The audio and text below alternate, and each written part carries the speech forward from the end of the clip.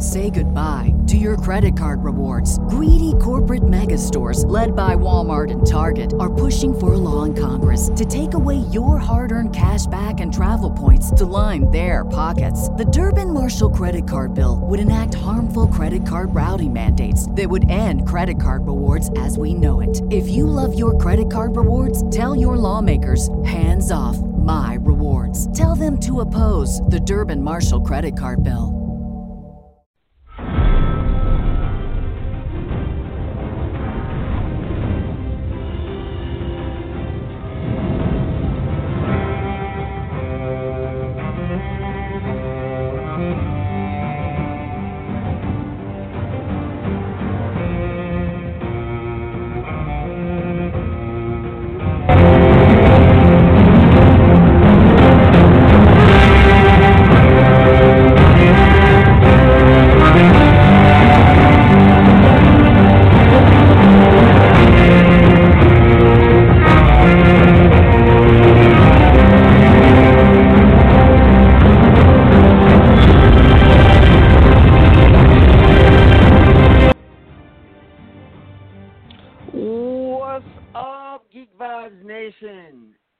Welcome to our inaugural episode of Seven Hells, our Game of Thrones review.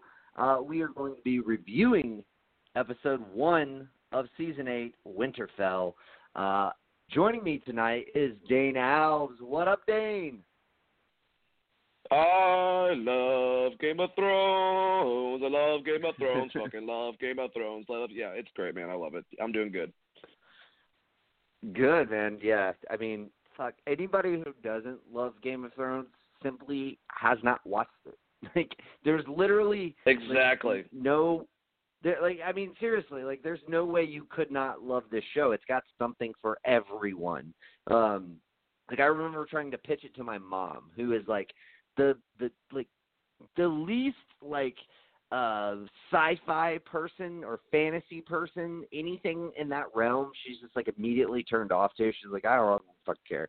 And I was like, but no, like, there's like all this like fucking kings and queens and politics and shit. And like, so I got her to watch a few episodes, and she was like, yeah, no, this is fucking legit. Like, this is super cool. And that was when I realized, like, if my mom can like this show, then literally anybody can like this show. And she's also not down with like gratuitous fucking like sex scenes and shit. So yeah, I mean it like literally if you're one of the 1%, especially if you're one of the proud 1% who doesn't like Game of Thrones. Oh God. Like, yeah, you just haven't watched it, and that's fine. Like, you don't have to, but like you also not only don't do I have have to a be pickle pompous about it. Yeah, exactly. Not only do I have a pickle about people that are pompous that they haven't watched it, I also have to say that I really enjoyed this episode. I know that me and you have both said that we really love this as an opener, and I'm kind of getting, yeah, you know, I'm just kind of getting aggravated by people that have short attention spans that need like big battles, and I just want to say to them from the bottom of my heart, go watch fucking Transformer movies, okay? I'm sorry that they have dramatic tension that builds character elements and story arcs, but that's Game of Thrones, and yeah, or The Walking Dead. It's gone to that level, so fucking watch that or some shit. That's all I'm saying. Do stuff with your time. I mean, there are things out there for you, and you know what? If you're on the opposite end of that spectrum, and you just want your like your Romas and like really well put together dramatic films that are kind of boring, you can go watch those too. Like everybody else of us that are in the middle, like we'll just sit here and be like, you're missing out because you are. But anyway, so what the show's going to be, we called it Seven Hells, obviously for the reference of one of Robert Baratheon's favorite things to say, but also because we are going to be detailing the top 7 things we took away from each episode in this grand finale season of the final season, and we're gonna basically break down the 7 best things going on in the 7 kingdoms. so this is going to be a lot of fun. I'm very much looking forward to it. So let's get started, man. I want to start with the reunions. Now, there's a couple that we'll get to later in the episode, but there were 5 that happened early on. We had John and Bran right at the front. Well, and I should start with this.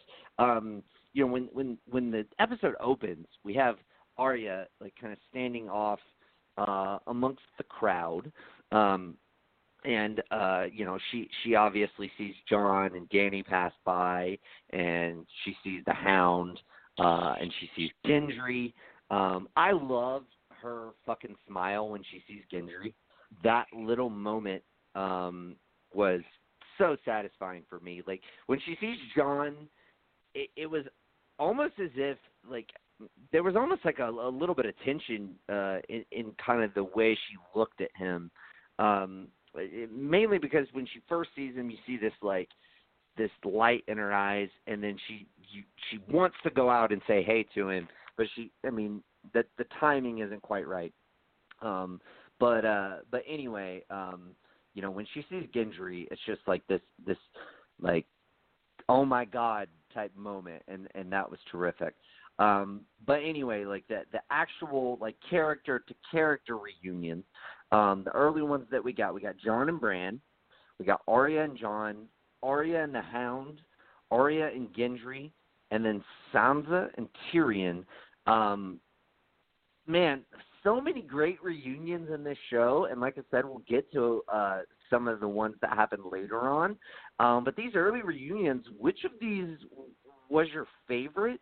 And then, like, give me like a dark horse one that you just like, that maybe you really loved, that maybe you feel like either most fans maybe not underappreciated, but just one that stuck out to you as like, man, I really like that one, even though it may not be like a fan favorite one.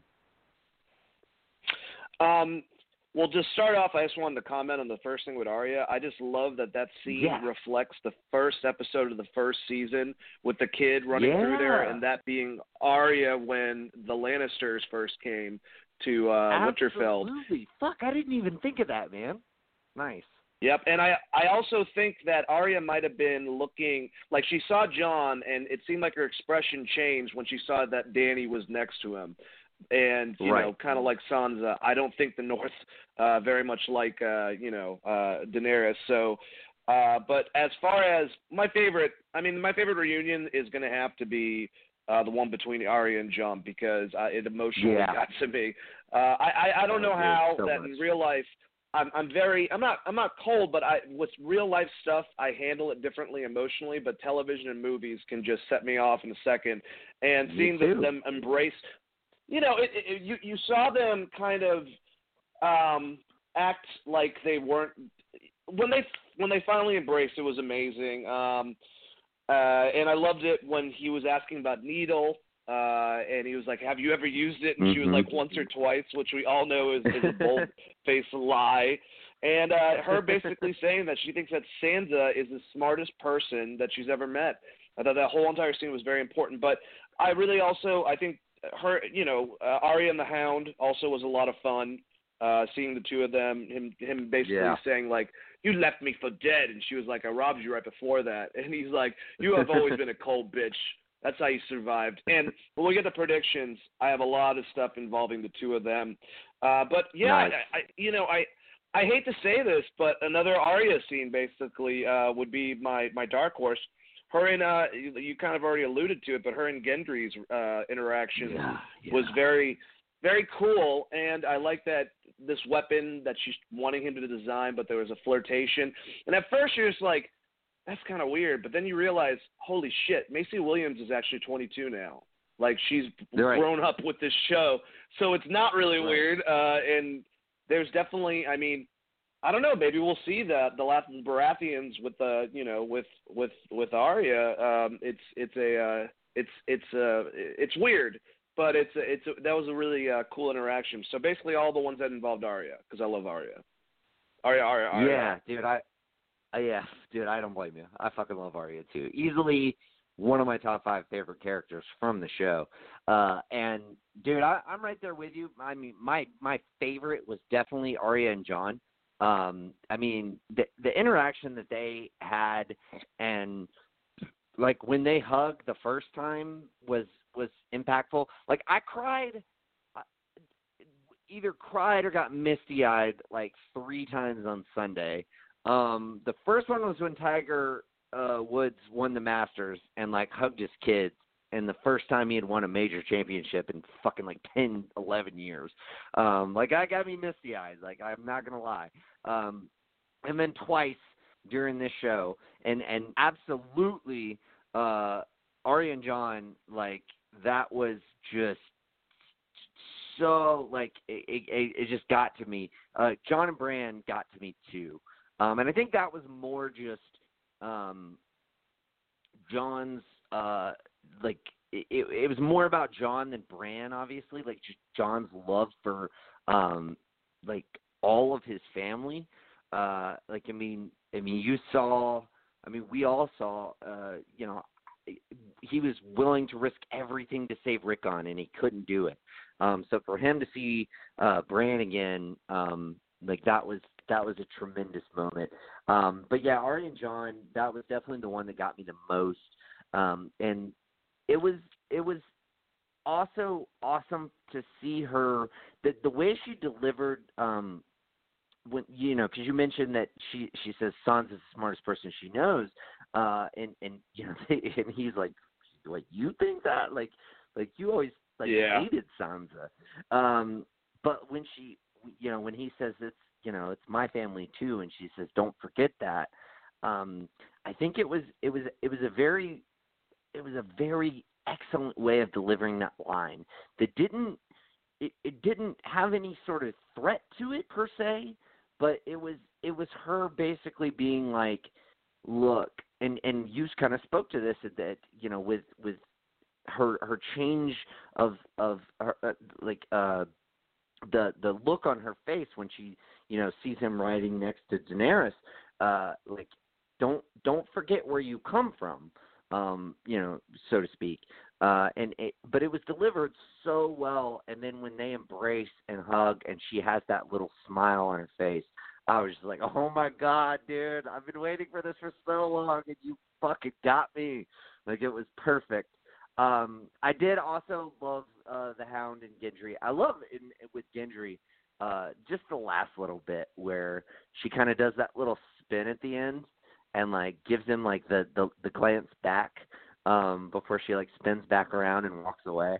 Like, and of course the line like, I'm the only rich girl you know. Like, that was fucking great. So many great one-liners in this episode, man. And then but I do have to mention, like, my dark horse is Sansa and Tyrion.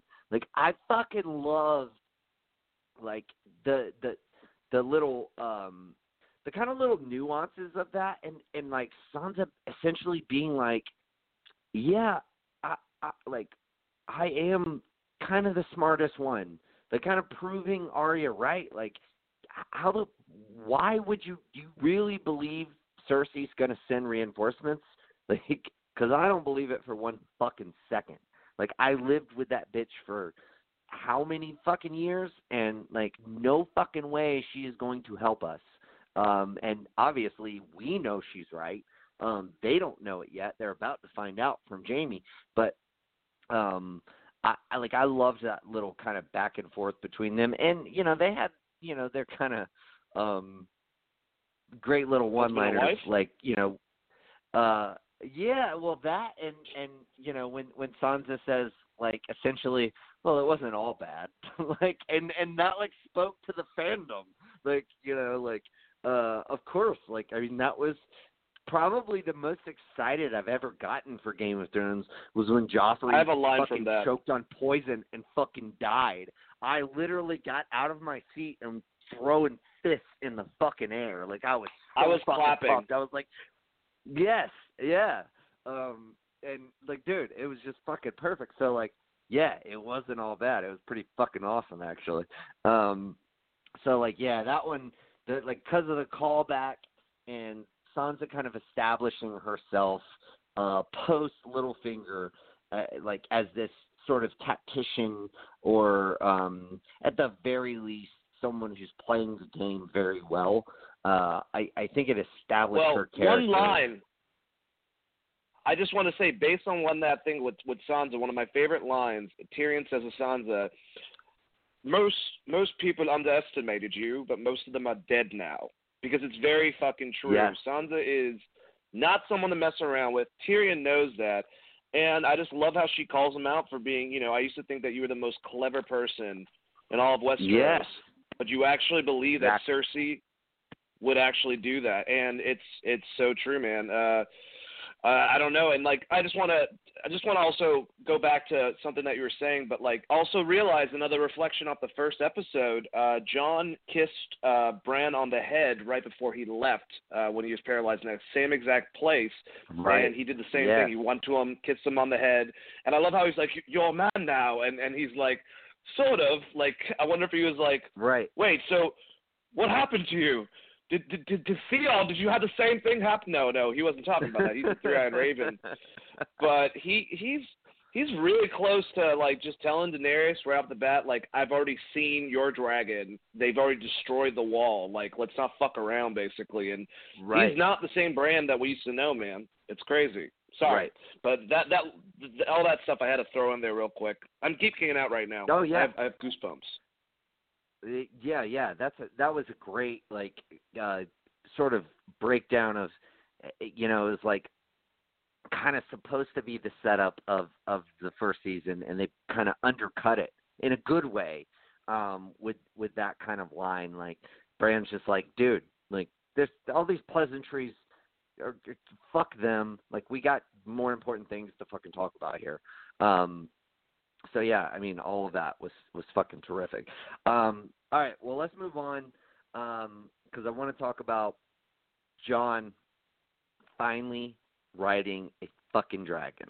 Because that this to me, this was kind of like the throw-in bit for all of the people who, like, maybe don't like these first episodes.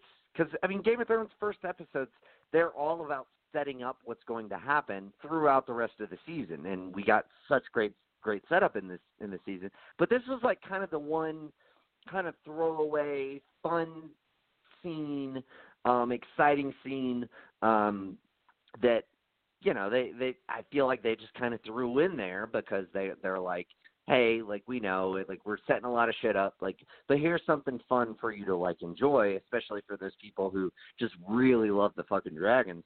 And I to be fair, I fucking loved it too. I did. I thought it was awesome, the little back and forth between Jon and Dany, as far as, him being like, how the fuck, what am I supposed to hold on to? And he's just like, I mean, fucking whatever you can, dude. Like that whole bit was great when they land. And dude, I don't know if you got this callback, but when she says to him, we could stay here for 1,000 years and just, like no one would ever find us. It definitely fucking reminded me of Ygritte. And, her being like, we should have stayed in the cave. And, like, I got such chills, like, when she said that. And, like, the look on his face when she says that made me, like, think about it more. Like not only am I thinking about it, but he's thinking about it. Like, I think it reminded us, but it also reminded him of that. And then, of course, like, with the fucking dragon, man, with Drogon, like, when they're making out, and Drogon's just like, that's my mom, bitch. Like, you better fucking, like, that, like, that's, you better not fucking hurt her. You better treat her right, kind of thing. It was an interesting attempt at humor that I think they hit on.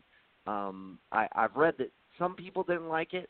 Some people felt it wasn't Game of Thrones-esque, if you will. But I thoroughly enjoyed it. I thought it was great. I thought it, fit the character of Drogon.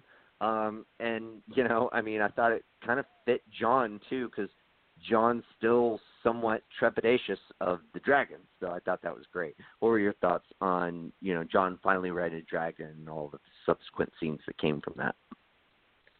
I'm glad on the 5th installment of How to Train Your Dragon, they're doing it live action. I think that's a really cool.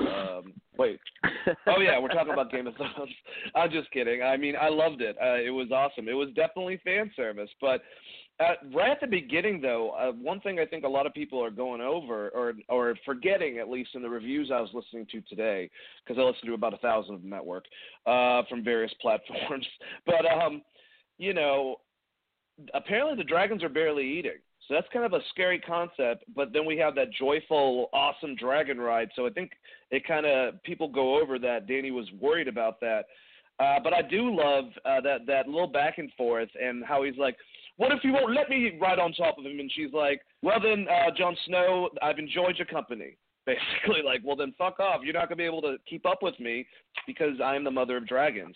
Now remember that technically, all the listeners, they both can ride those dragons for a certain reason because of their lineage, their bloodline that he doesn't know. Right. So it kind of even fits in there even more so.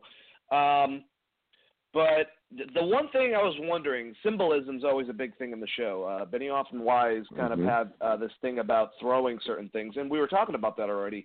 The part where Jon Snow dives down with the dragon, I wonder if that's any type of reflection of things to come within their relationship, based on what we find out later on. I didn't know if I'm just pulling for strings or something like that, or if there's anything behind that. But we're about to see some stuff happen between the two of them that might kind of change their relationship dynamics, if you will. Yeah. But Drogon was being kind of a creeper, man, and he was like, "I'm not going to call you Dad, just to let you know." But I love the line that he said, "You've completely ruined horses for me."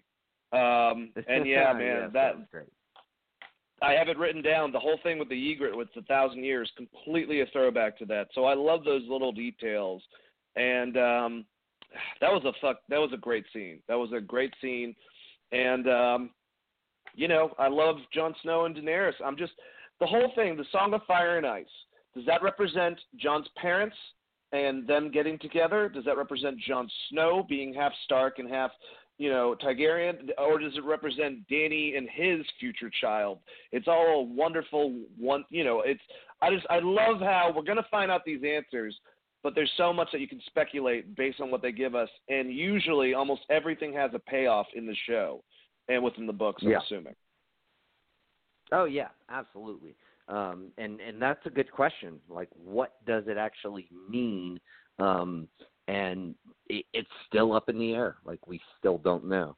And we'll touch on, some of that a little bit later. But yeah, very, very interesting questions. All right, let's move on to our third of our 7 topics for this particular show. So Cersei, Euron, and the Golden Company. So we see Euron riding in with the Golden Company. Obviously, Cersei was very disappointed she didn't get her elephants, which I she thought was pissed. Yeah, she actually was. But of course we see Euron essentially like in a weird way charm his way into her bed, which I think makes a lot of sense in that obviously she's very lonely right now. I mean, I think you really see it when he leaves, when she says, "I want to be alone now." Essentially, I think she is heartbroken that Jaime chose essentially the cause of fighting the dead over her. And yeah, I think that really rings true in that scene. I think that was, of course, the scene that we were all, looking at in the trailers with her drinking the wine and everything else. I think that, is really the emotion that I got from that scene is that she's just devastated that Jamie left her. So it makes sense that she would, be like, oh, fuck it. Like, it's almost kind of like when you get dumped and you want to go out and get laid. I mean, that's basically what it was. And of course Euron, this cocky fucking douchebag, he thinks he's got these grand aspirations and what have you. And I think that's going to come back to bite him in the ass. I think that's been foreshadowed for a while now. But yeah, I mean, he's absolutely nothing to her. And when he's, how do I compare to Robert and the Kingslayer and the look on her face when he says that. But I will say this, I do think she does have some amount of admiration for him. She doesn't trust him because she doesn't trust anybody, and that's very smart of her, especially in the case of Euron. But I do believe her when she says, like essentially you're, and I don't remember, maybe you have it written down, but like about how cocky he is and this arrogance that he has about him. She finds attractive, and I do believe her in that respect. But I think that Euron's in way deeper than he thinks he is, and I think we're going to kind of maybe see that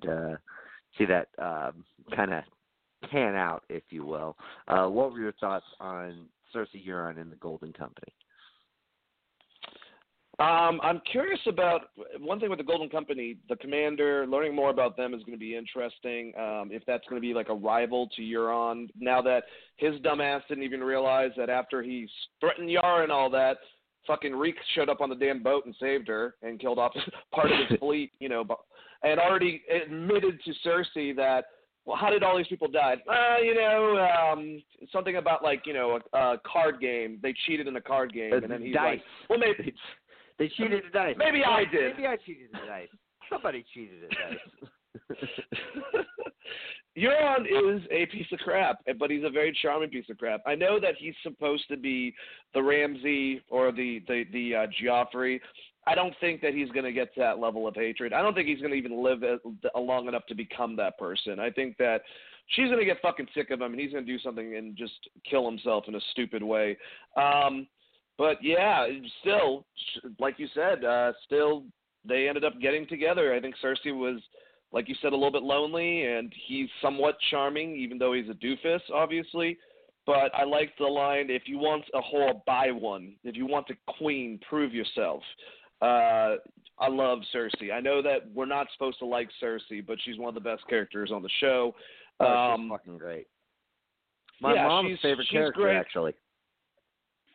And, that creepy part where he's like, I'm going to put your baby in the belly. Well, too late, Euron, because there's already a baby in there. So there's already one. Well, for now.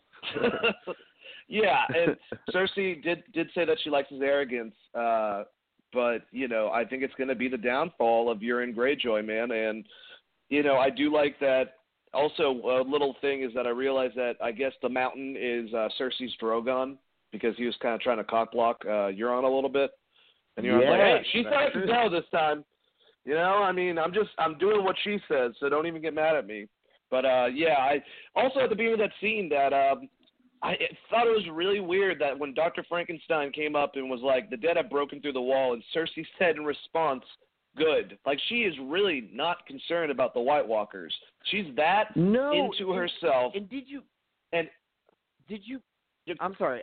You can go. Did you pick up that, like, he was, like, a little put off by her being, like, good?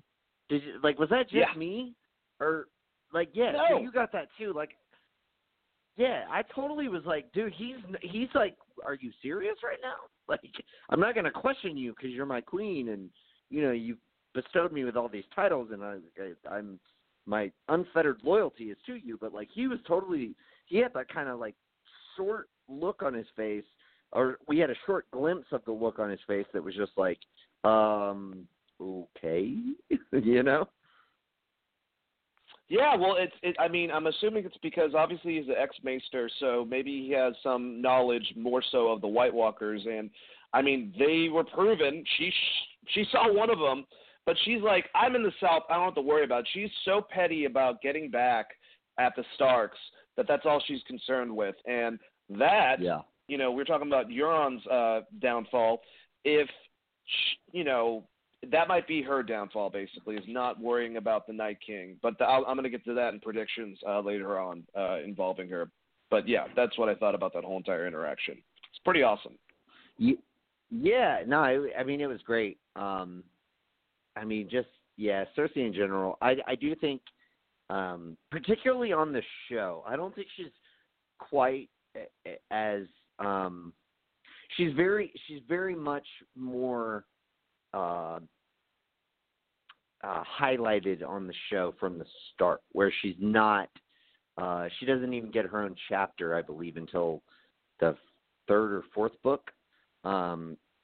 So you know, she's very much a side character, not but she's a main character from the beginning in the show. And I think that is actually one of the changes that they made that from book to show that really hits home, because they knew how important she was in the grand scheme of things, and kind of played her up as such throughout the show. Is a very smart decision on the part of D&D.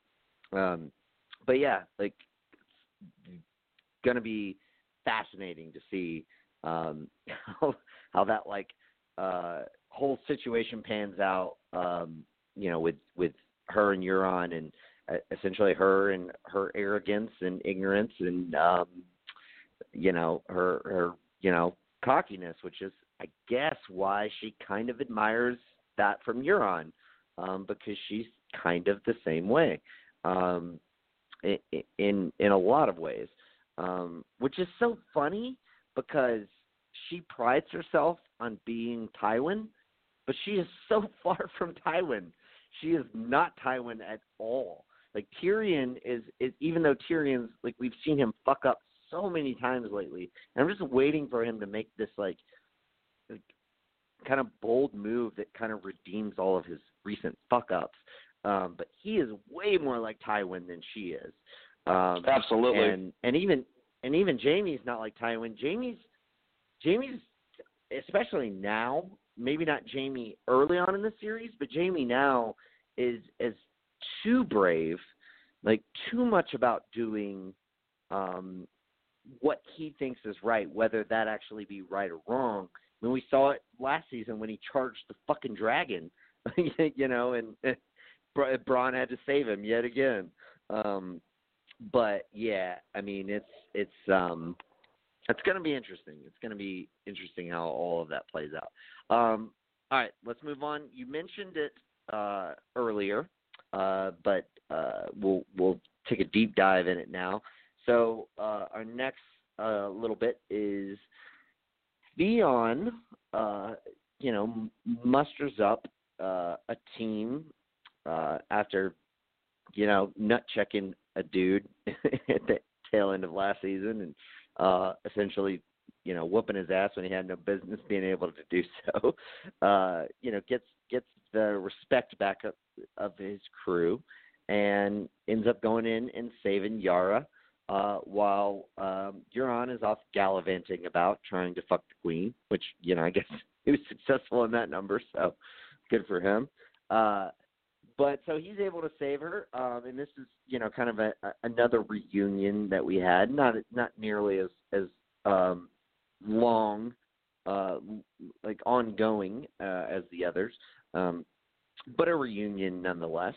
And essentially, she repays his rescue with a nice swift little headbutt, and then helps him up. You know, it's kind of a sense to say, all right, that was your punishment. Now you're forgiven. Let's get the fuck out of here. I loved it.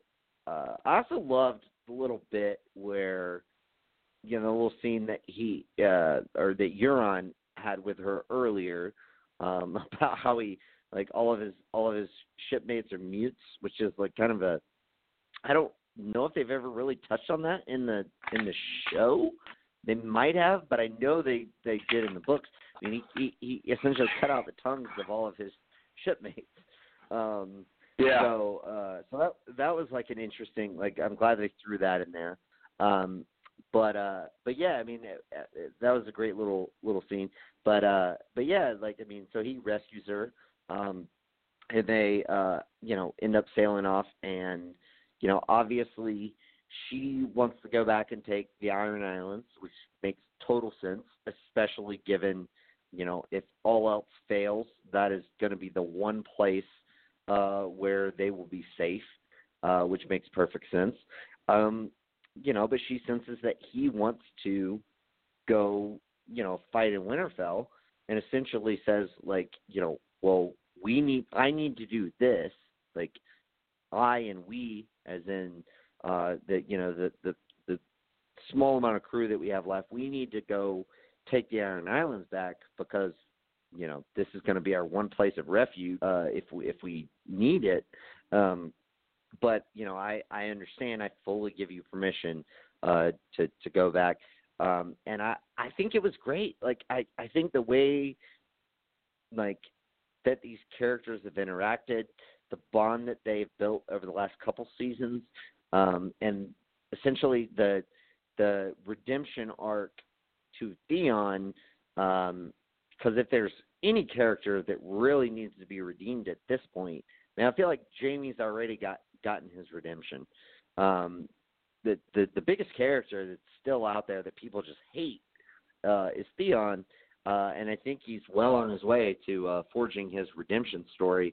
So yeah, I mean, I loved all of this too. I thought it was, again, great setup for Theon going to Winterfell and trying to help the cause. And I definitely think I'm kind of teasing ahead here, but I definitely think he'll have a great sacrificial moment, which will be great. Kind of a great bookend, tortured arc as a character. But yeah, I loved it all. What are your thoughts? Those two are never going to see each other again in the story. That was the brother and sister saying goodbye to each other, basically. Yeah. What is dead may never die. I'm not 100% sure what that quote means, but it's obviously a Greyjoy thing they say to each other. I did love the scene. It redeemed good old Reek Theon a bit. I love that, like you said, she repaid him with a fucking headbutt, like, you fucking idiot, but then helped him up right afterwards. And I love, as the queen, and God, Yara is such a cool character. I really just love Game of Thrones for having... Dude, she's one of the best. She is, and they're really good about having very naive but heroic male characters, outside of their villains, obviously, and very badass, dominant female characters, and Yara is definitely one of them. I mean, one of my favorite scenes was the War Room, where it was just her, Daenerys, the Queen of Thrones, all of them together. But yeah, just Reek is. I keep on calling him Reek. Theon is a Stark. I mean, obviously he really is. His bloodline is Greyjoy, but he is a Stark. He grew up with them. He wants to fight with them, and Yara understands that and allows her brother to go do that. And just a very powerful scene. And like I said, this will be, in my opinion, the last time the two of them see each other, because I think that at least Theon, I agree with you. I think that he's going to do something to redeem himself, save someone that we love, but in consequence will die and eat the bullet. Yeah, I totally agree with you. I am so curious, and we'll maybe touch on this in our predictions on who dies and all of that. But I'm very curious as to who that might be, who he ends up saving, because obviously he was closest with Robb, and Robb is obviously dead. So it's a question of I think he has to save a Stark, and who will that be? I think the most poetic would be Sansa, but because how he's already kind of saved her once. But I have a dark horse pick on maybe who that could be. But anyway, let's move on to our next topic. So Braun just chilling in a whorehouse, or maybe his house, I don't know. But he's definitely chilling with a few whores. And in walks the Maester. What's his name? Shit, I just totally blanked on his name. I almost said Pycelle. Frankenstein. I was like, yeah, there you go. It's Frankenstein. Dr. Frankenstein walks in, and we look so professional right now. He walks in, and Nick, do we ever? No, but I try to do my best to replicate it. Sometimes I'm successful, sometimes I'm not. What can I say? But yeah, so he walks in, and he's essentially like, your queen has essentially a mission for you, and he has a couple quips about well, I had a castle, and she took that away, so I don't know, blah blah blah. And he's like, well, that was really more Jamie's doing. So all of that, but so obviously the big point here is Cersei wants him to go kill Tyrion and Jamie, and is willing to pay him very handsomely for that. Very interesting. As far as a setup for Braun and his character, who's always sort of been essentially this character who doesn't play by the rules, is totally a mercenary, a hired gun. But the two characters that he has any sort of relationship throughout the show with is absolutely first Tyrion and then Jamie.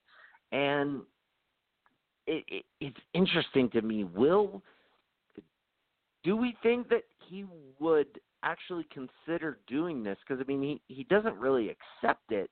But obviously the offer is very fucking nice. And furthermore, does he believe that essentially that Cersei's going to be in power for long? I feel like he would kind of contemplate that in his assertion as to whether it would be worth it or not. A lot of things going on here. What are your thoughts on essentially the Maester, the Hand of the Queen, coming in to hire Braun to kill Tyrion and Jamie? This fucking family. And it's so true, man. The fact that he's giving him Joffrey's crossbow that fucking Tyrion used to kill Tywin on the fucking toilet says a lot about Cersei and what she perceives as revenge, if you will, for her two brothers.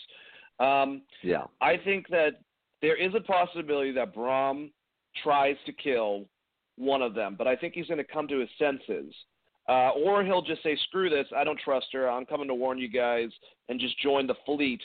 But in doing so, I think that's going to get Braun killed by Cersei and her forces eventually. That will catch up to him. I know that I guess it's somewhat of a prediction, but it's for one character's story arc. So I think that will be – it's a give-and-take situation a lot on Game of Thrones. So I think the give will be he's not going to try to kill either one of them because he doesn't trust Cersei. Because didn't he? I believe he said something about she offered me a castle and then she took it right back. So right. I think that's in the back of his mind. She's fucking crazy. He's gotten along with Tyrion. He's gotten along with Jamie. I think he'll join them. There is a possibility that he might second guess doing it, but he won't go through with it. And I think because of that, Cersei's going to kill him or get someone to kill him. Yeah. I could see that happening. I do like your. Yeah, I think it'll be a sense of. I think this goes back to somewhat fan service. people love fucking Braun, like irrationally almost love Braun, because he's the simple man, like one of the best side characters for sure. Yeah, and especially in the show because he's really not important at all in the books. But like he is essentially like the quintessential simple man. He just wants like to get a castle and have a posh wife and a posh life and all of this shit. And he just keeps getting fucked around and it can never fucking get it. But at the end of the day, I think he's going to choose the friendships that he has built, with Tyrion and Jaime, essentially over a promise from Cersei. I just can't see him turning his back. I think like again, I say fan service. I think it would just that would just rub fans so much the wrong way, for the quote unquote Game of Thrones man's man, to make that kind of decision. I don't think they'll go down that. I really don't. I think very much more likely he ends up. I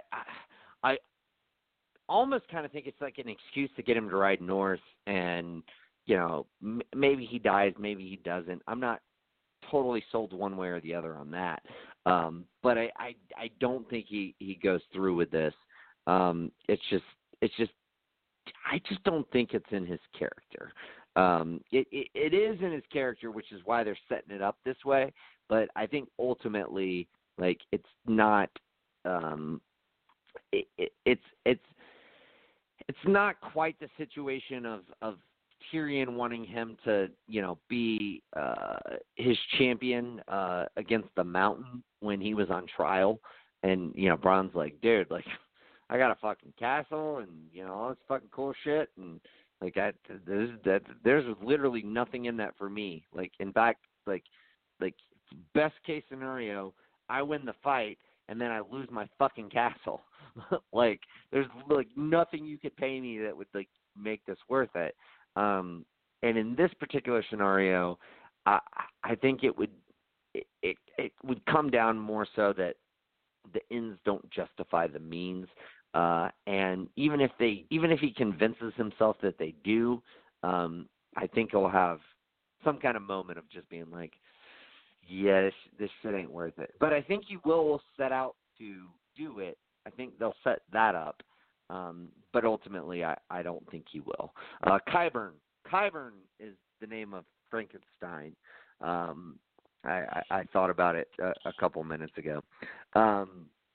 But yeah, we'll kind of see how that all plays out. By the way, I think it's also very interesting because that the character, or I'm sorry, the actor who plays Braun, and the actress who plays Cersei, they're like ex lovers, I guess, in real life, and they don't like each other.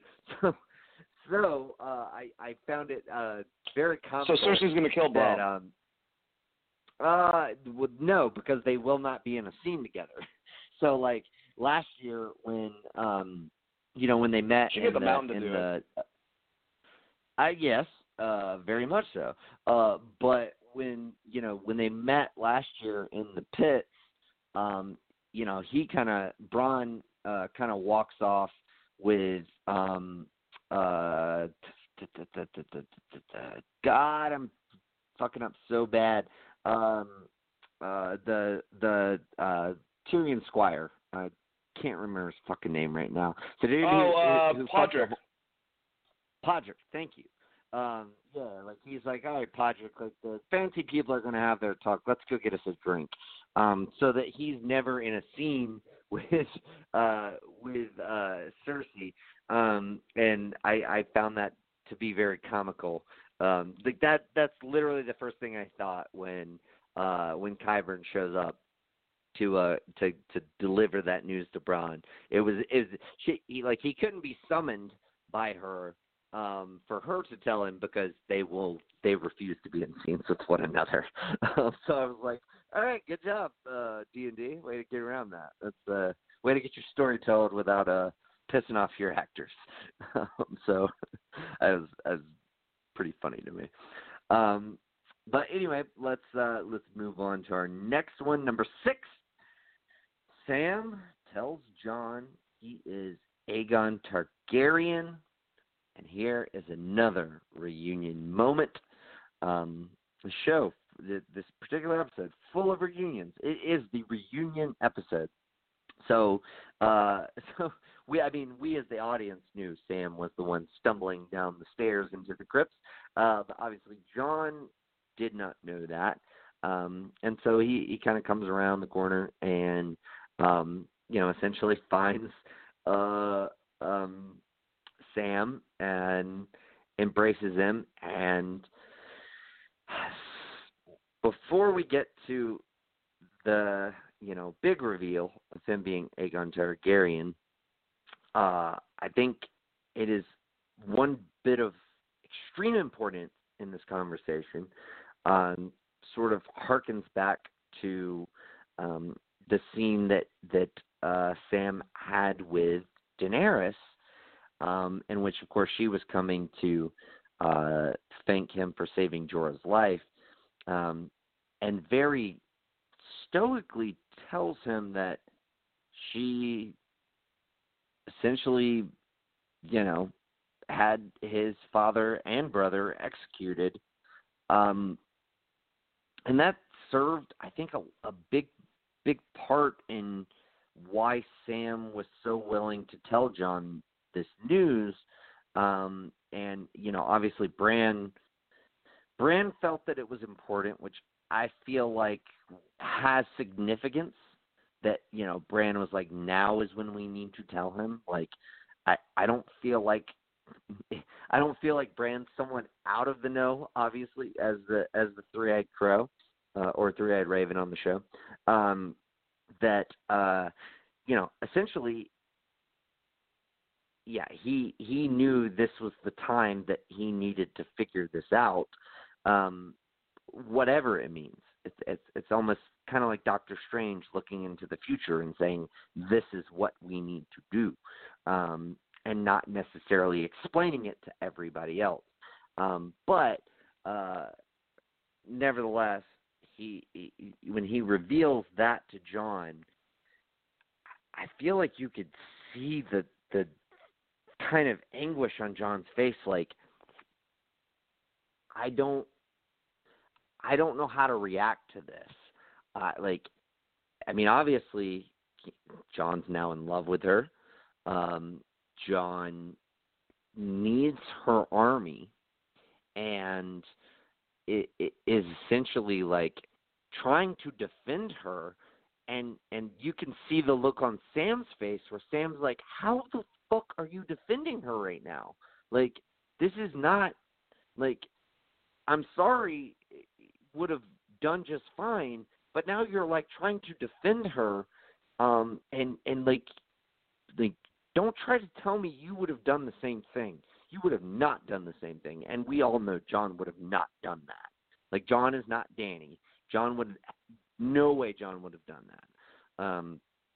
that. Regardless of course Jon wouldn't have done it knowing the relationship. Jon wouldn't have done it in general, more than likely. So like that is a huge setup to the scene, and it all culminates in him revealing, Sam revealing that Jon is actually Aegon Targaryen, the true heir to the throne. And I think the part of this scene that stood out to me was when he says to Jon, Jon tells him, this is treason, like, you can't do this. And he's like, no, it's not. Like, you are the actual heir to the throne, and you know what? You are willing to give up your crown for her. Is she willing to do the same thing for you? And I don't know. I don't think she is. Like, maybe she is, but like, I don't think so. I I think that part of the whole end goal, like, she is obviously not an immoral or unjust person here, but the whole end game for her is crown. And I do feel like part of the reason she is so willing to help in this effort to defeat the Night King is she realizes that if she can't defeat the Night King, if there is no crown to be won, then her goals and her aspirations are useless, so she has to do it. But if she finds out that she's not actually the heir and that Jon is the heir, I think there's a high probability that some backstabbing tendencies or thoughts could creep into her head. And obviously Jon is not exactly at all, in that sort of mindset. So I will be very interested to see where this information goes. My best bet is that essentially Jon is like, we are keeping this between you, me, and Bran. No one else needs to know this. It can only serve to weaken, not only my alliance that I built with Daenerys, but the alliance or the thinly held respect that I have with the North. This is terrible information, and it's coming at the worst fucking time. I do not expect this to become public anytime soon, and I honestly kind of expect her to Daenerys to kind of find out about it, maybe any other subsequent parties to find out about it in a back channel kind of way. I definitely don't see Jon coming out and saying, that he is the true heir to the Iron Throne. What are your thoughts on all of this? Well, yeah, of course he doesn't, because, he doesn't want anyone to know that he's banging his aunt. That's kind of fucking weird, having a conversation. I'm just kidding. But we're all going to pretend that didn't happen. At least they're not brother and sister, like the Lannisters. But, yeah, man, there is a lot in this whole entire situation. The question, can Dany show mercy? Can she also, in reference to what happened to Sam's father and son, because obviously Jon would do a different thing in that situation. He wouldn't, because Dany does not understand mercy. And can she realize who's truly just when it comes to being the person? I mean, technically it should be Jon Snow.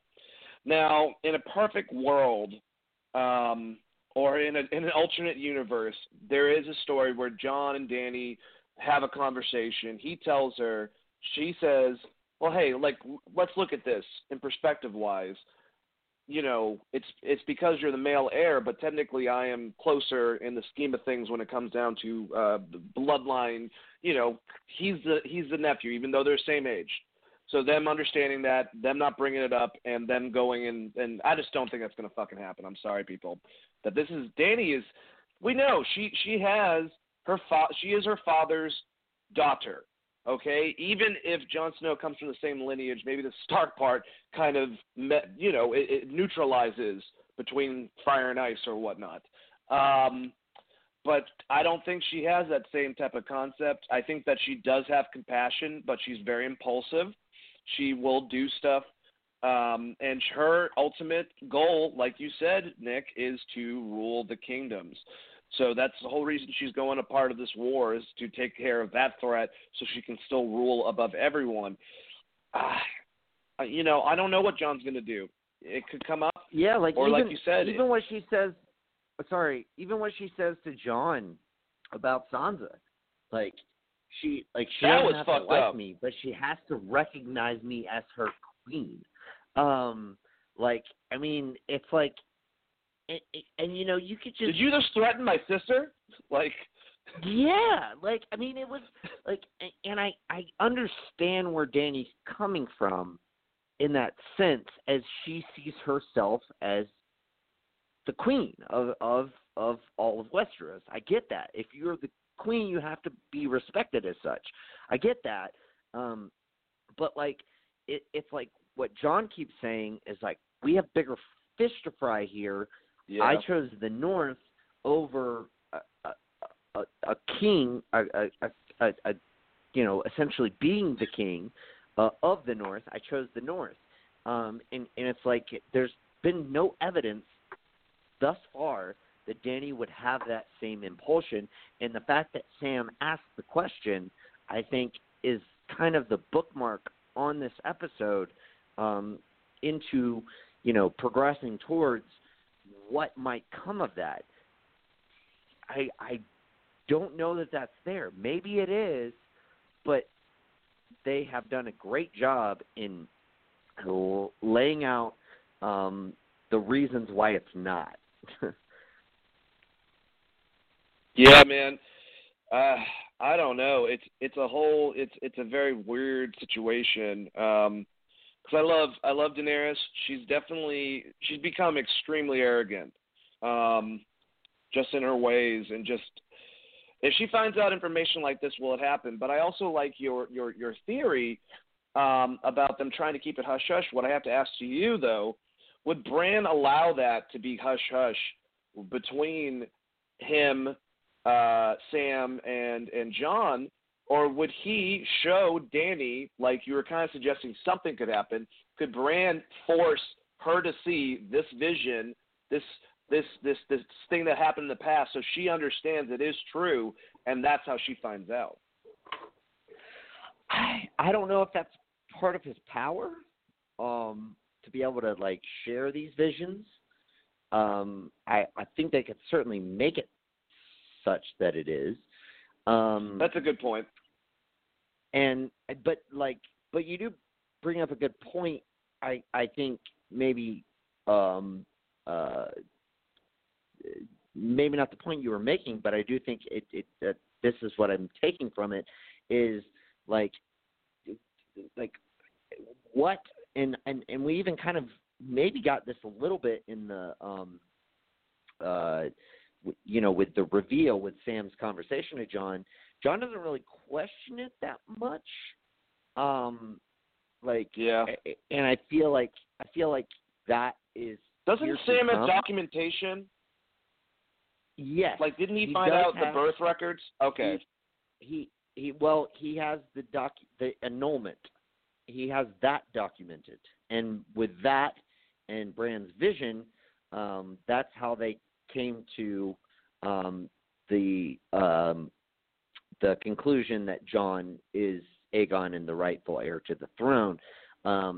So he has the annulment, but he doesn't have there is no proof of birth, or proof that he is the born child from Aegon and Lyanna. So the fact that there isn't that sort of proof there, I think, is obviously of interest, and could play a part. But here's the thing, like, I just wonder, like, I don't think Jon wants it. Like, I don't think Jon wants to rule the fucking the He kingdom. doesn't. And so I wonder if this is.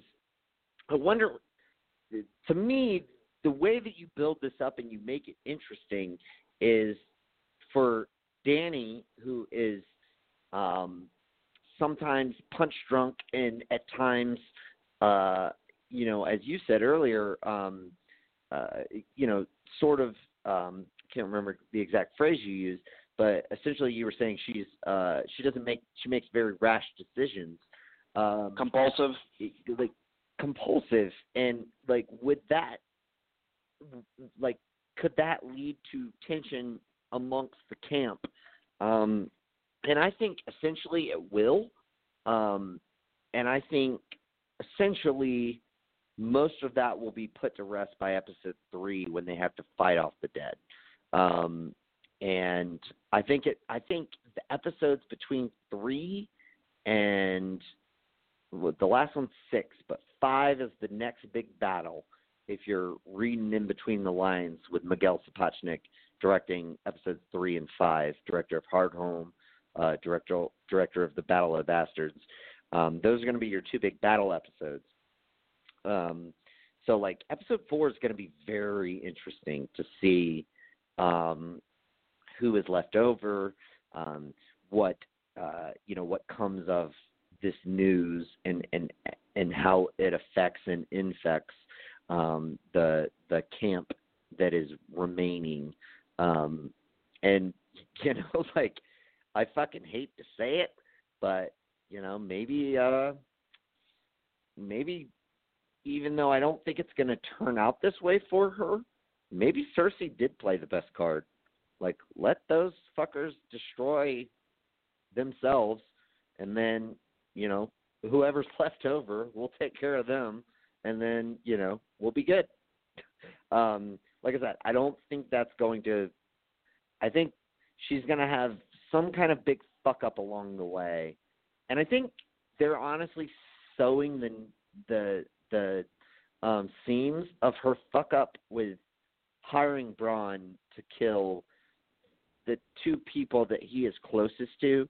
I think that is going to be sort of her fuck-up. And if you look at the Valonqar prophecy, that she is to be killed by the younger sibling, who obviously it could fit in a number of different narratives. But if Jaime finds out that she hired Bronn to kill him, and it's we've talked about these parallels. If it's a situation where, he's faced with another situation like the Kingslayer type of thing, maybe he is the one to kill her and, essentially chokes her to death, and, that's how she goes out. So maybe her hiring Bronn could be that kind of, I guess, straw that broke the camel's back, if you will. It's very intriguing. I don't know. I think that there is going to be consequences regardless. Cersei trying to get Bronn to do it, and then Bronn, if he decides not to, possibly getting killed by someone that Cersei sends to kill him. That's a situation, I guess. I don't know. It's crazy. I have so many theories about Cersei, but I want to leave it for predictions, basically. Or I have a theory about Cersei. Okay. Well, let's get to our final topic of the episode. So we obviously need to talk about the final shot in the scene, our final reunion of the episode, where I feel like it was fairly obvious that the hooded man on horseback was Jaime. And he gets off his horse, takes off his hood, and sort of looks around, glances over, and sees poor Bran, who's just been sitting out in the fucking cold for days, apparently. He's been in the same fucking spot for days. I posted a meme to our page, like, if they're cold, like, if you're cold, they're cold, like, let them inside. Like, it definitely fucking felt like that. But he's just been camping out outside the whole fucking time. Like, every time we see him, he's fucking just parked in the same fucking spot. I guess that's just where he knew he needed to be. But when Jaime locks eyes with him, there is a sheer look of fucking panic on his face. Like, oh my fucking God. Like, of course the first fucking person I see is the fucking kid that I pushed out of a fucking window like 10 years ago. But what did you think about this scene? And what do you think that it sets up? And, like, what do you think? Yeah, do you think that Bran would hold anything against Jaime at this point? To answer that last question that you asked, to me, people are saying that he was smiling or being stoic the whole entire time. To me, even though he said to Sam that he was waiting for an old friend, when Jamie got there, I got the look in his face that it went from like stoic, like we've seen him, but it looked like he was a little bit angry towards the end after that exchange. Like, yeah, I still remember, motherfucker. Like, I'm still here a little bit. So I think there will be repercussions. I'm wondering if he's going to tell them, because he knows now that Jamie's the one who pushed him out the window. I just find it, I don't know, it's crazy. Another reflection of the first episode. The last time he saw him, he physically paralyzed Bran, and this time Bran's mentally paralyzing Jamie on their next altercation. So that I found that really, really, man, it gave me chills. When that happened, I was like, holy shit. Jamie looked very concerned, and I think he should be, followed by what we saw in the previews of what's to come in this season. I'm just wondering, still, it's so dumb. I see him. I know that he's in Winterfell, and I'm going, oh, man, I wonder if him and Brienne's going to have a scene together. Like, that's something that I jump to as a fan of this. I'm not thinking about, okay, the Three-Eyed Raven's a little bit aggravated that Jamie's here, and I wonder if he's just going to fucking just be blatant and be like, yeah, he pushed me out the window too, to add on to all the other reasons why everyone hates him outside of Tyrion, who's probably going to be his lawyer coming up. But, yeah, great scene. Chilling, literally.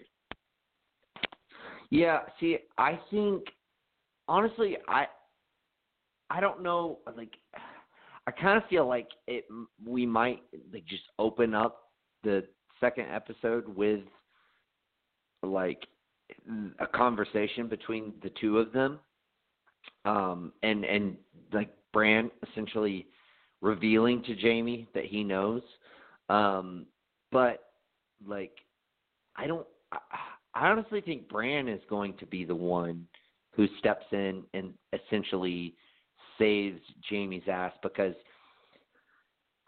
I don't know. I don't know why I have this such strong feeling towards that. I just do. I think that Bran is in, again, Doctor Strange level, like seeing all the parts unfold, not having the full picture, but you know, seeing the necessary parts to make things work. I think that he recognizes Jamie's importance. Obviously, Jamie will not die, and you know he's going to survive whatever trial that he has, one way or the other.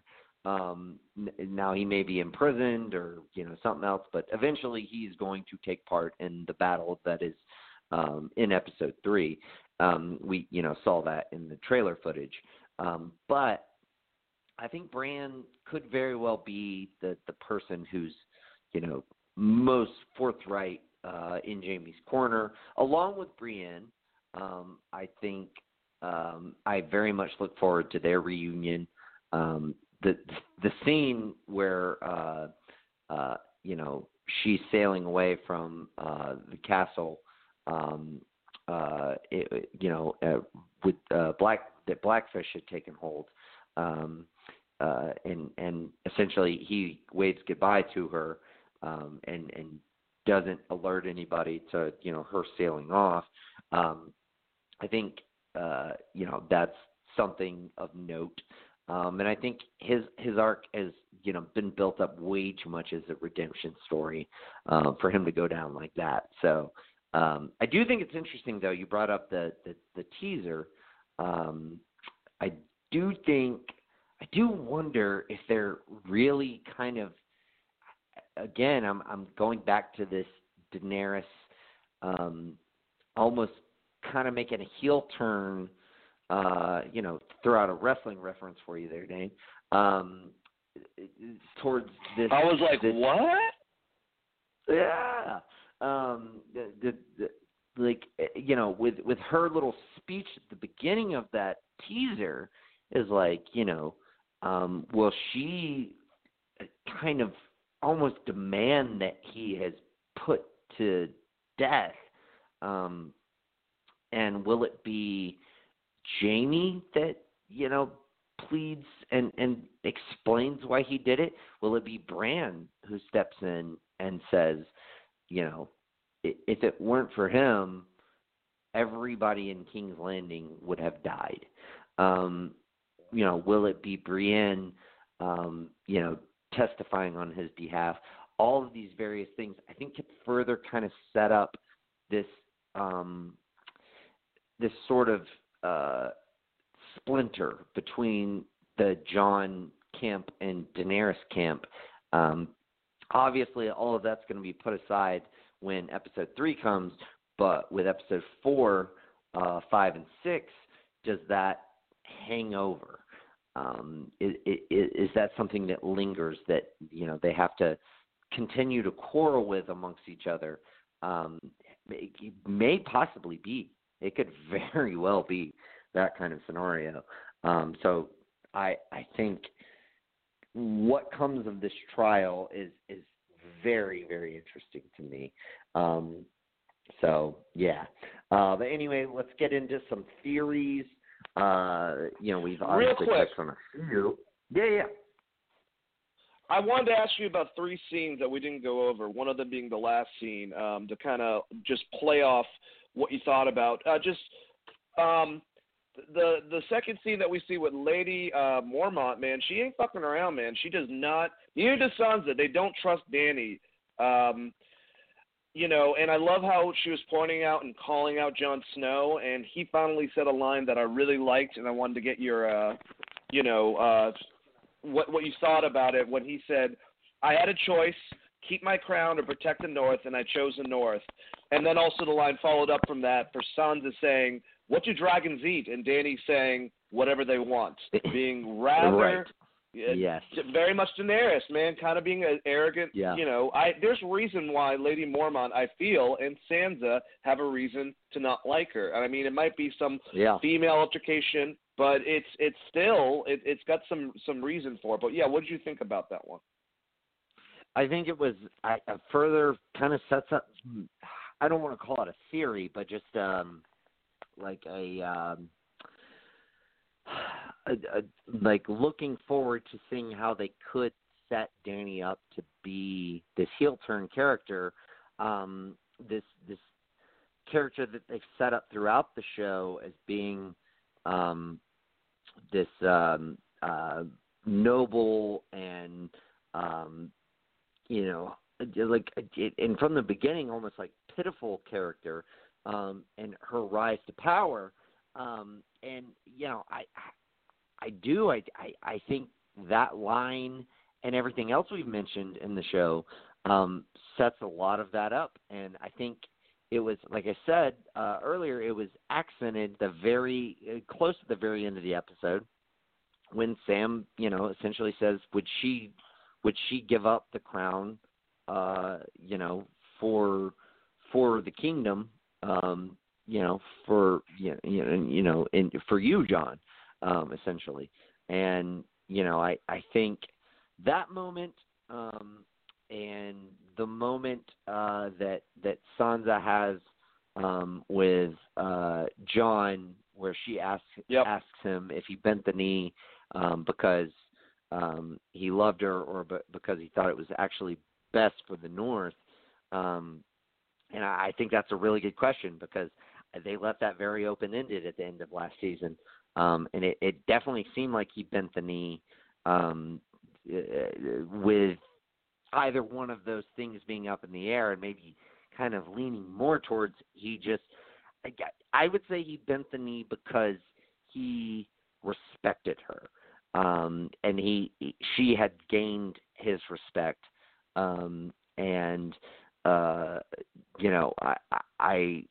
I think she likewise gained, they both gained each other's respect. But I do still think that's a very poignant question from Sam. And again, I don't know. I don't know if she would do the same thing that John has done. Yeah, I agree with you, and that was actually the second scene, so I don't really have to talk about it. But I think it's very telling that Sansa knows her brother. She knows Jon, and she knows that even though, like Tyrion, like most of the male characters, he's very heroic, he's very passionate, but he's also very naive. And even with something like this, it's like when he said, "Do you have faith in me at all?" And she's like, "Yeah, I do," but it doesn't matter. If you're blinded by her love, you're not seeing all the things that she's doing. And Sam's the one who really lays that into him, and he's finally met with reflecting, besides the fact that it's his aunt and he's banging her, of all the stuff that Daenerys has done. Which they don't really address. I know, it's fine. But yeah, the last scene with, when we had, or not the second to last scene, where Tormund and the Night's Watch and that dude with the flaming sword, and very horror movie-esque, Nick, very scary, and we've seen this. What's that? Beric Dondarrion. The flaming Beric sword. Dondarrion, exactly, flame sword dude. When they came and they found that one kid that I'm assuming might have been the one that John talked to at the beginning of the episode, pinned up with a bunch of arms in this weird art that they've done throughout other parts in the seasons that the White Walkers do. I don't know what the symbolism is. The one thing I was worried about that, and I want to ask you, also, by the way, I've always had blue eyes, like, when they thought that he had turned into a White Walker. I love Tormund, but I think it's going to be the end, man, because he says right before, or right as the kid starts screaming, we just have to hope that the Night King doesn't come first.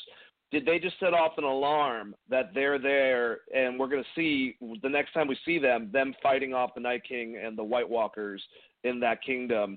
I'm wondering if that was like basically there as to screw them over, if you will. And what the hell does that mean? What creepy crap that the White Walkers bring in this show? I love it. It's like out of a H.E. Geiger photo shoot. Nice. I like the Geiger reference. I think they had in the teaser. I want to say there was, and I could be wrong, but I think there was a scene for season 2 between Jon and Tormund. Like I said, I could be wrong. I've only watched the episode once, but I think there was that. So I don't think they're going to die there, but I think they're going to get back. In fact, I'm pretty positive. Because he says, "How long do we have?" And Tormund's like, "Until nightfall, or at daybreak or whatever, whatever it was he said." So they're going to beat the Night King back there because of the horses and all that. But I totally don't expect Tormund to make it out of here alive. He's avoided death 3 or 4 times at this point. I don't think he's going to make it out. But he's going to make it back to Winterfell. They're going to set up for their last stand. I would imagine, essentially episode 2 ends with, either the first attack, the first raid of the White Walkers on Winterfell, or the setup for that, and then we'll go right into it with episode 3, and really go into the battle between the living and the Night's King in Winterfell for that for episode 3. Dane, you're on mute. Yeah, no, my phone was screwing up when I was trying to unmute it for like a couple seconds. Anyways, those are the 3 things I wanted to bring up before we went into predictions. But now back to you. Sorry for hijacking things. Apologize. No worries, man. All right, so predictions. So I want to talk about. Let's do just some kind of broad predictions to start, if you will, and then let's get into like who we think will die.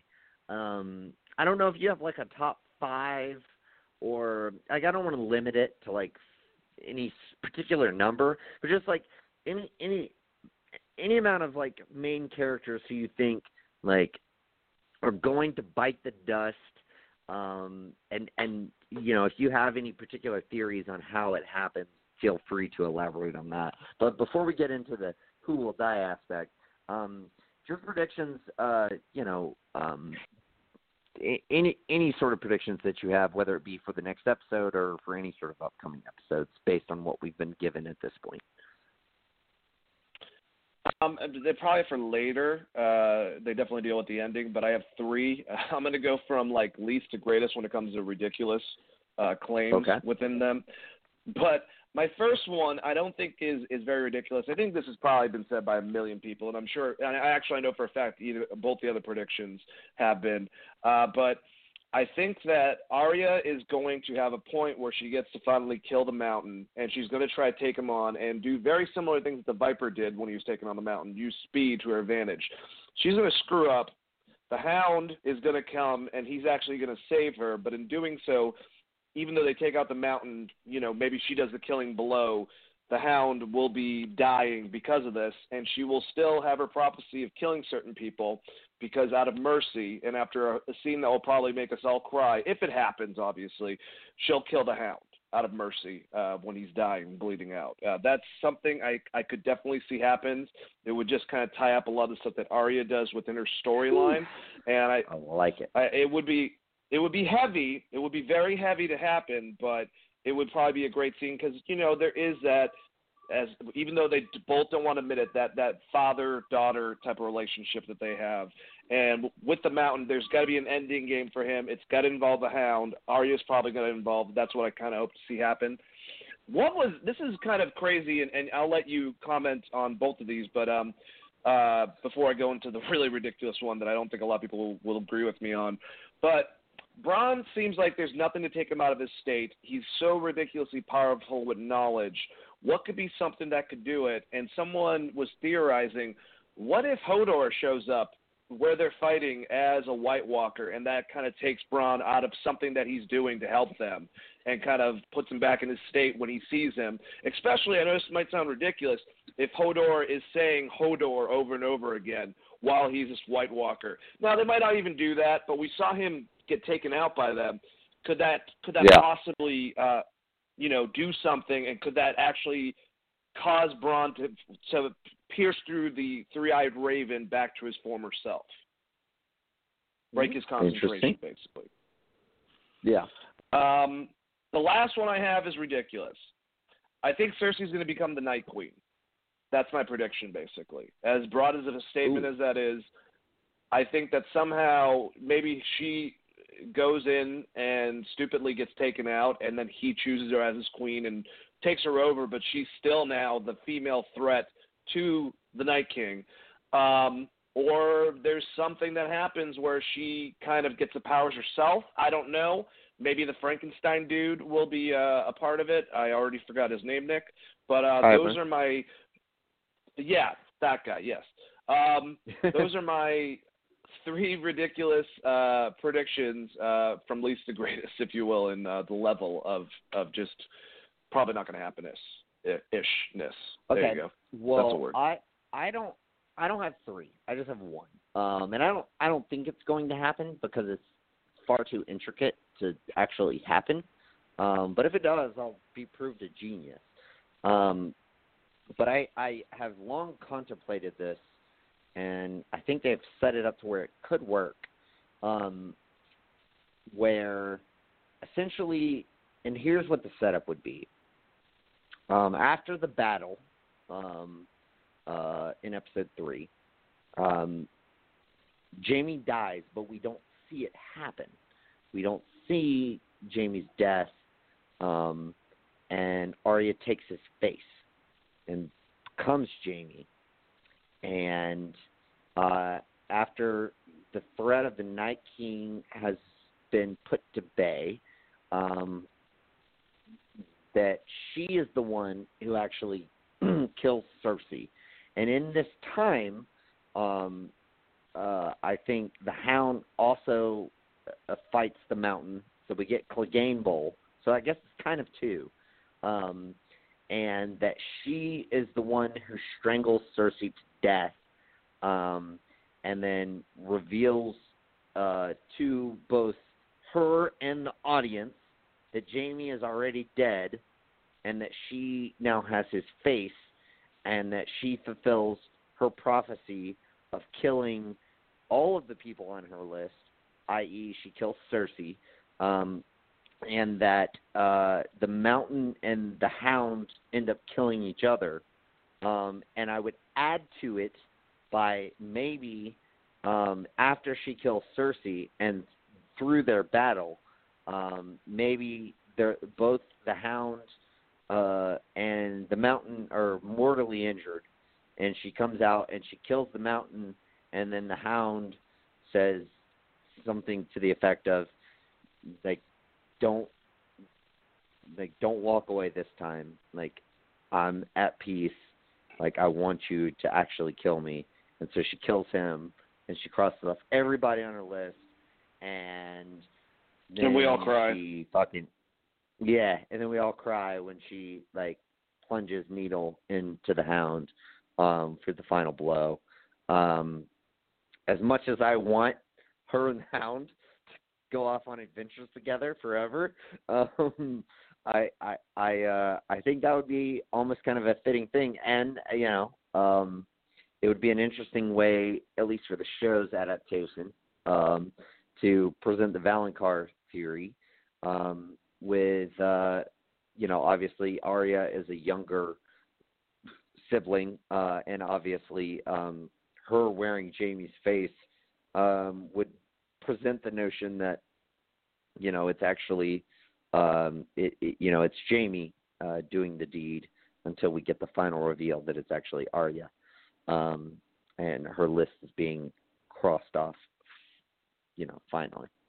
So that's my one crazy theory. I like it. I definitely like it. It can coincide with my one about the Hound, and that scene getting shown up. I like the fact that because I don't think the Night Queen's going to happen, but I mean it would make sense that they're like, fuck it, she's going to be the ultimate villain in this. But it makes I think makes she's going sense to be for the ultimate villain, but I think over the they'll Night defeat King. The Night King.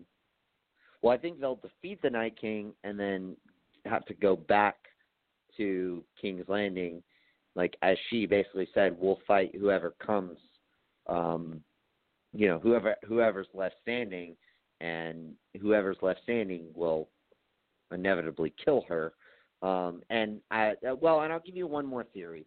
I don't think that anyone's going to possess the Iron Throne. I think essentially, Me too.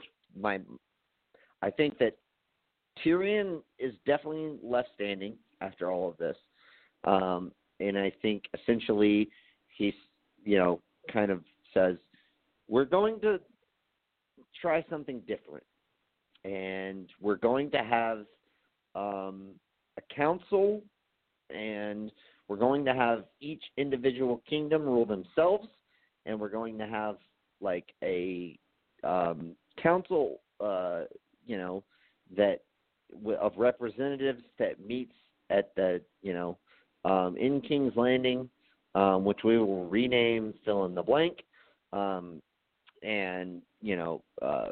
that's how we're going to do it going forward. I think it would certainly sort of pay homage to George R. R. Martin's takes on history and how kingdoms don't really work, and how a new age of democratic republics will be ushered in to Westeros. I definitely could see that happening. That makes a lot of sense. I thought it was just going to end in some type of tragedy where none of our favorite characters get to make it to the throne because, humans are stupid. And that's the overall message that they're trying to deliver to us. But yours is a lot better. I like the council. Yeah, and I think Dany and Gendry make it, and they sail off together to go find new adventures. And Sansa makes it. She is the Warden of the North. I think Gendry is offered the title of Warden of the Southlands or the Riverlands. Is it Riverlands? Wherever he's fucking from. And River dancing. He declines it to go off and go off on adventures with Arya and sail west to find out what's west of Westeros, because that's been teased throughout. We get left with an incomplete picture of who's going to be, the actual people who control each quote-unquote kingdom or province as it probably will be referred to. But I definitely think Sansa will remain alive. I think both Danny and Jon die. Like I don't think there's a baby coming. I know a lot of people like the whole baby theory. Like, no, I think they both die. I think however it happens, I think that's gonna happen. Well, I guess that kind of goes into what we're going to talk about. Was who's going to die? So do you want to start this whole entire thing, or have me kind of like do a couple, I guess, and you do a couple? You go ahead and do a couple, and I'll throw a couple back your way. That sounds good. Okay, I think you're right about Danny and Jon. I think they're going to bite the bullet. Either Danny's going to just kind of go to the dark side, or they are going to stay together, but she's going to die tragically. Jon will do something heroic to go out. Cersei's going to go. Jaime's going to go.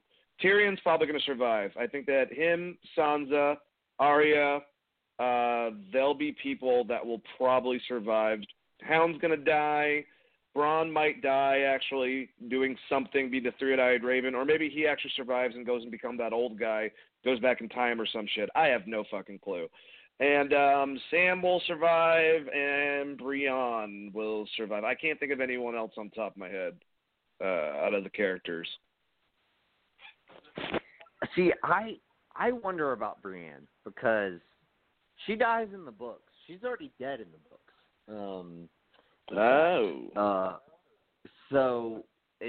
But the way she dies in the books is interesting. Lady Stoneheart kills her, who is essentially Mama Stark. Yeah. Fuck, what the hell's her name? And dude, god damn it, I was hoping just to skip over that because again, I can't remember. I'm sorry, it's gonna drive me crazy. I'll look it up. Yeah. But yeah. So she kills her. For whatever reasons. But essentially, I don't know if she makes it out, but I do think that could be an interesting.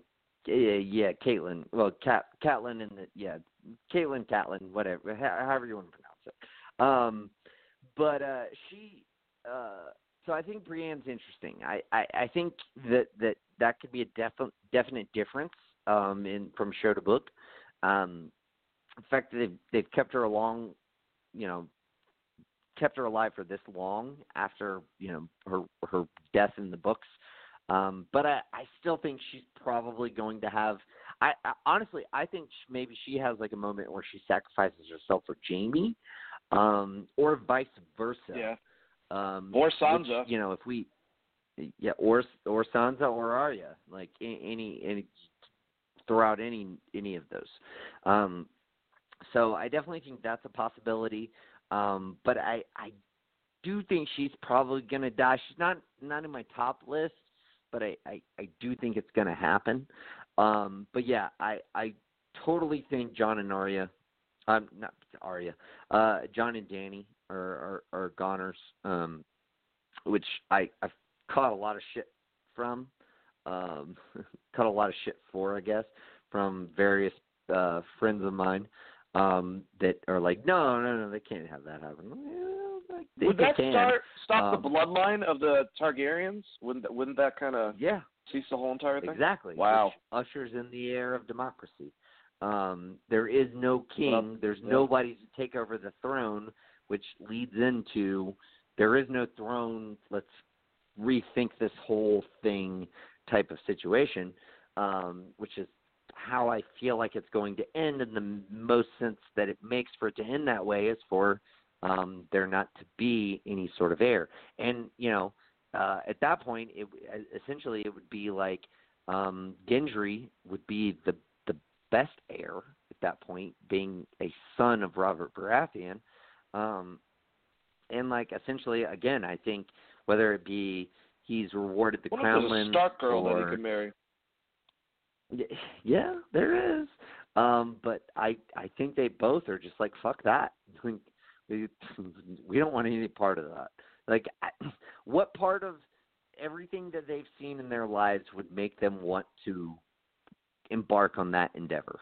You know, like, I don't foresee it happening. So yeah, I mean, I think that is definitely not in the cards. And I think that kind of furthermore kind of goes towards like Killian being like, well, I guess I'm the next in line, I guess, but maybe I can think up something better. And he does. And, you know, that's essentially how they operate from there on out. But yeah, I definitely think Cersei dies, Jaime dies, Jon dies, Daenerys dies, the Hound dies, the Mountain dies. Those are, I guess, the big characters. There will be other smaller characters who definitely die, but I think all of those characters definitely end up biting the dust.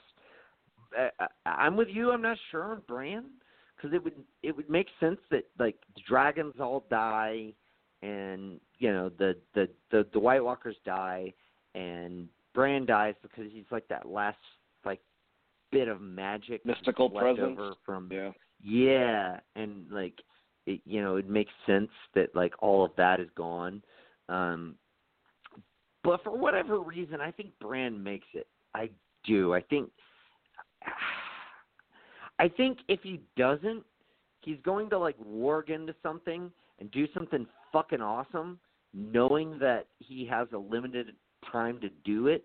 Like maybe he wargs into a fucking dragon and then fucking just wrecks some shit, and then, you know, knows that he's going to die, and then he dies, and then maybe he becomes one with the dragon. The same way that dude did with the hawk at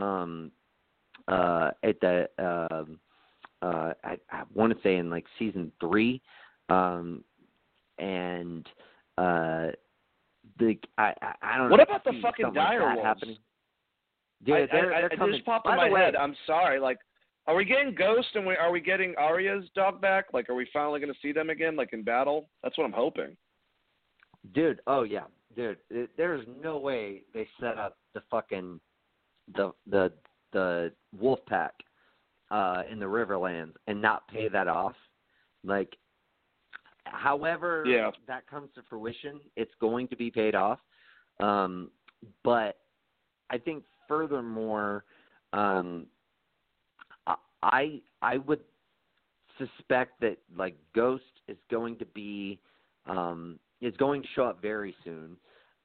That's a reunion that we didn't get, and I thought we were going to get it, because if you watch the reveal between Sam and Jon, there's this shadow of a wolf's head just to the left of Jon on screen in the crypts.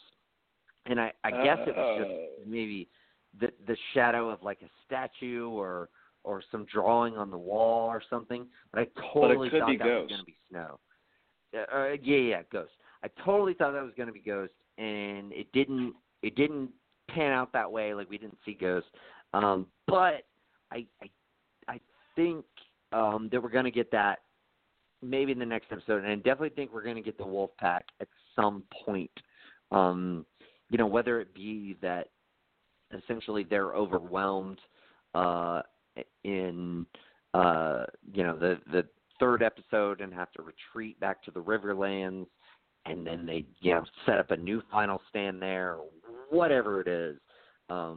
That's definitely going to happen. I think the Wolfpack is totally going to come into play, and that will be so fucking awesome. Like, I want to see dragons and wolves fighting on the side of the living, fucking up the dead, like, and zombie so giants fucking bad. all at the same time. Yes, I want to see it all. Better spend a lot of money on this shit. Yes, especially after how Summer went out. Like, God, that always just bothered me. Like, I was just she went out like a bitch.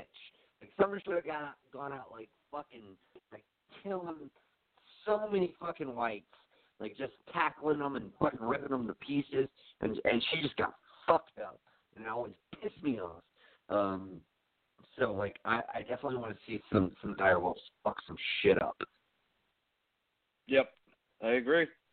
I also I kind of wanted to mention before we wrap things up, obviously we are, is that the acting on the show is so amazing, Nick, and you have people that I thought from the beginning were great. Lena Headey, obviously, but like John Bradley, who plays Sam, is incredible. Macy Williams is incredible. But, a lot of people poo-pooed on these guys. But these three people, Sophie Turner, Amelia Clark, Kit Harington, man, they have grown as actors. And this show has that's one thing that I think is so engaging with film fans in general. Like, you don't have to be a genre film fan person that's more casual.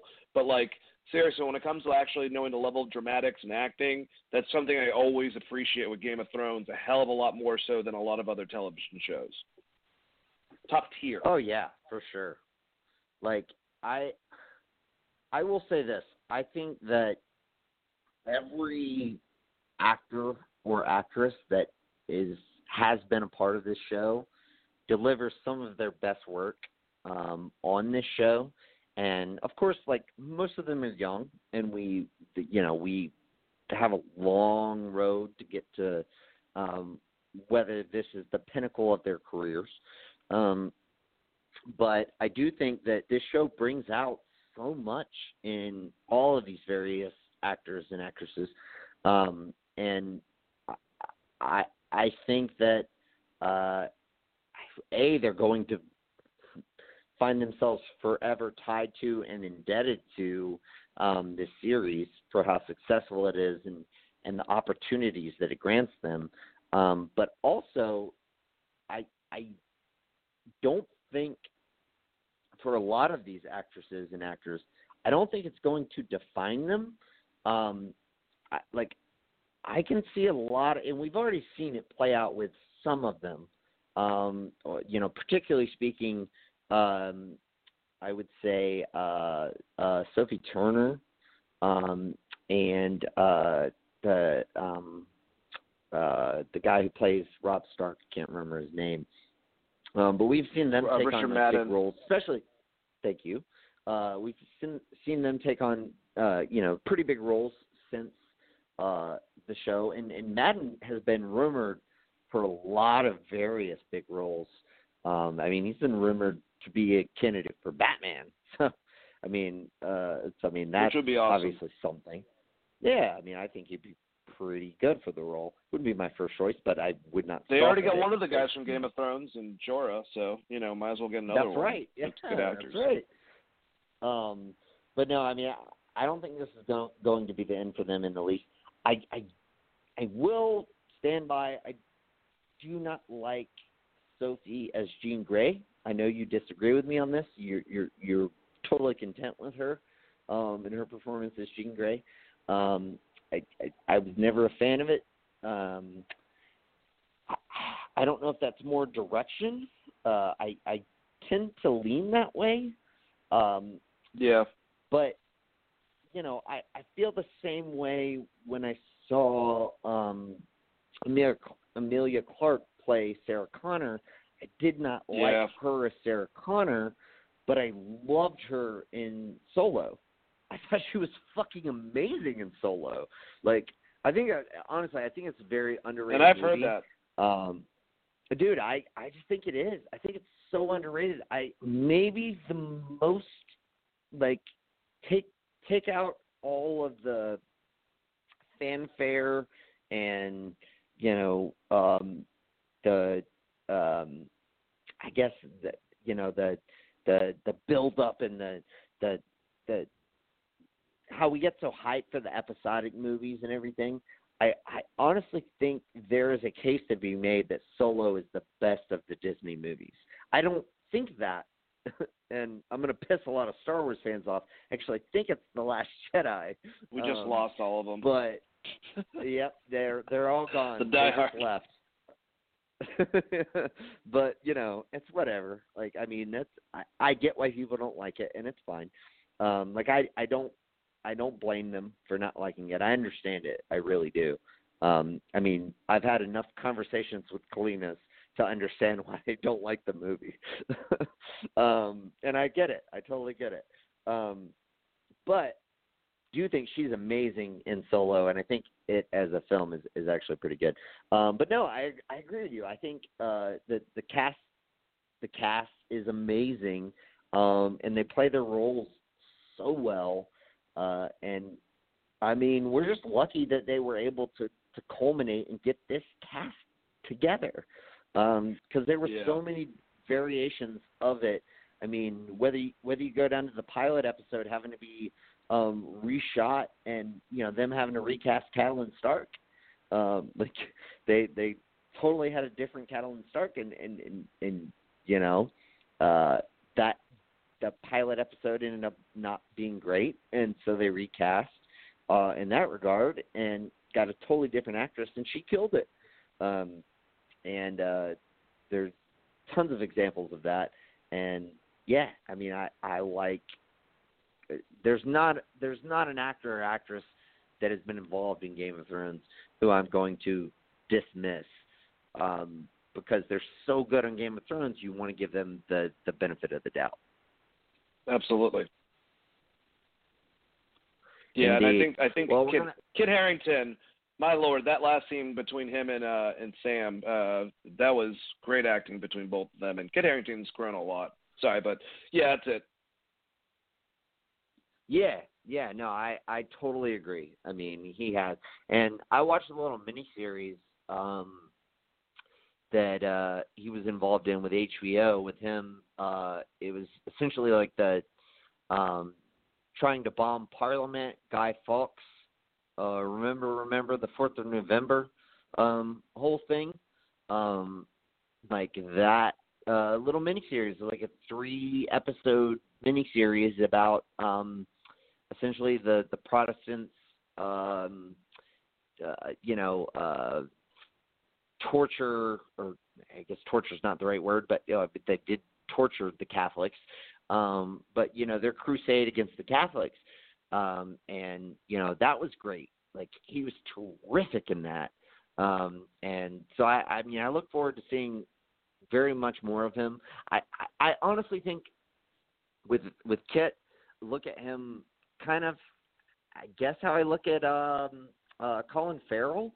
Like, Colin Farrell is super versatile. He can do a lot, but I so much more prefer him like sort of in his element, like speaking in his own voice and playing characters where he can build off of that, where he's not having to put so much focus into making like killing an accent. And I think a lot of these actors and actresses would be like that. Like, I fucking love In Bruges. It's my favorite Colin Farrell movie. It's one of my favorite movies, in fact.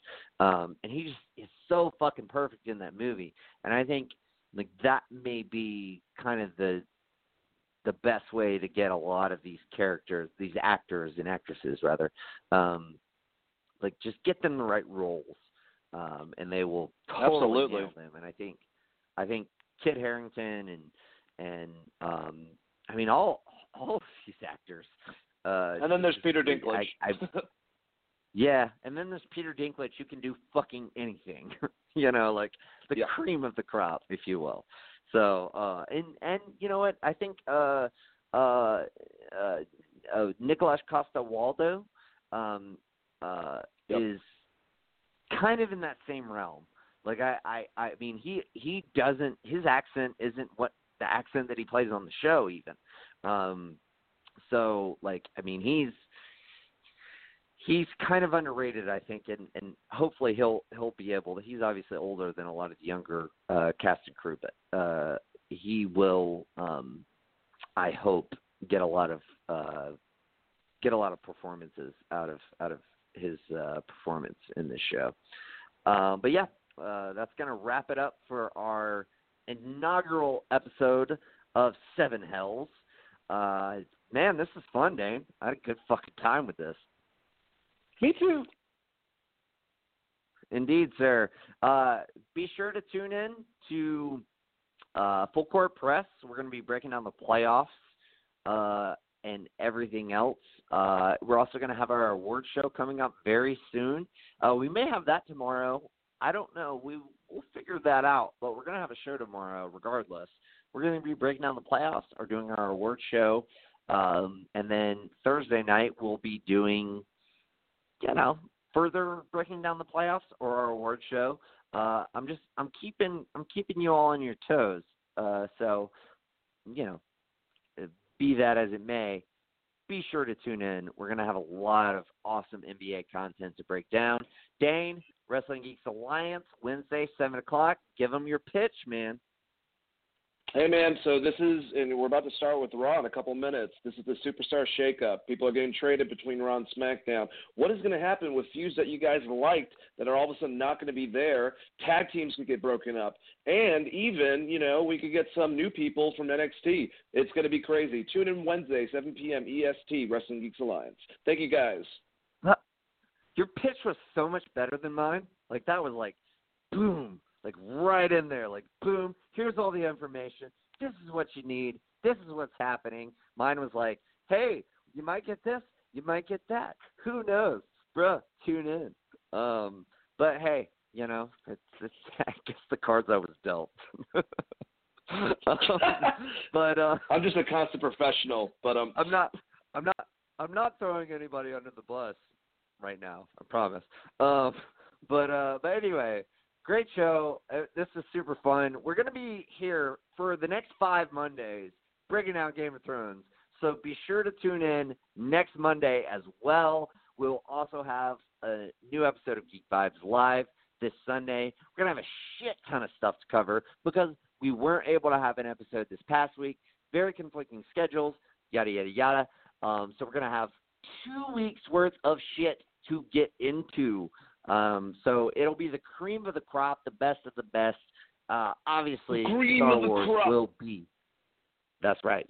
So obviously, Star Wars will be among those topics. I very much look forward to talking about that trailer because it was fucking amazing, and I can't wait to do that. So all of this great content coming your way.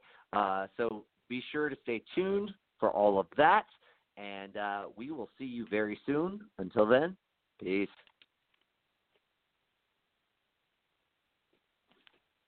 Say goodbye to your credit card rewards. Greedy corporate mega stores, led by Walmart and Target, are pushing for a law in Congress to take away your hard-earned cash back and travel points to line their pockets. The Durbin-Marshall credit card bill would enact harmful credit card routing mandates that would end credit card rewards as we know it. If you love your credit card rewards, tell your lawmakers, hands off my rewards. Tell them to oppose the Durbin-Marshall credit card bill.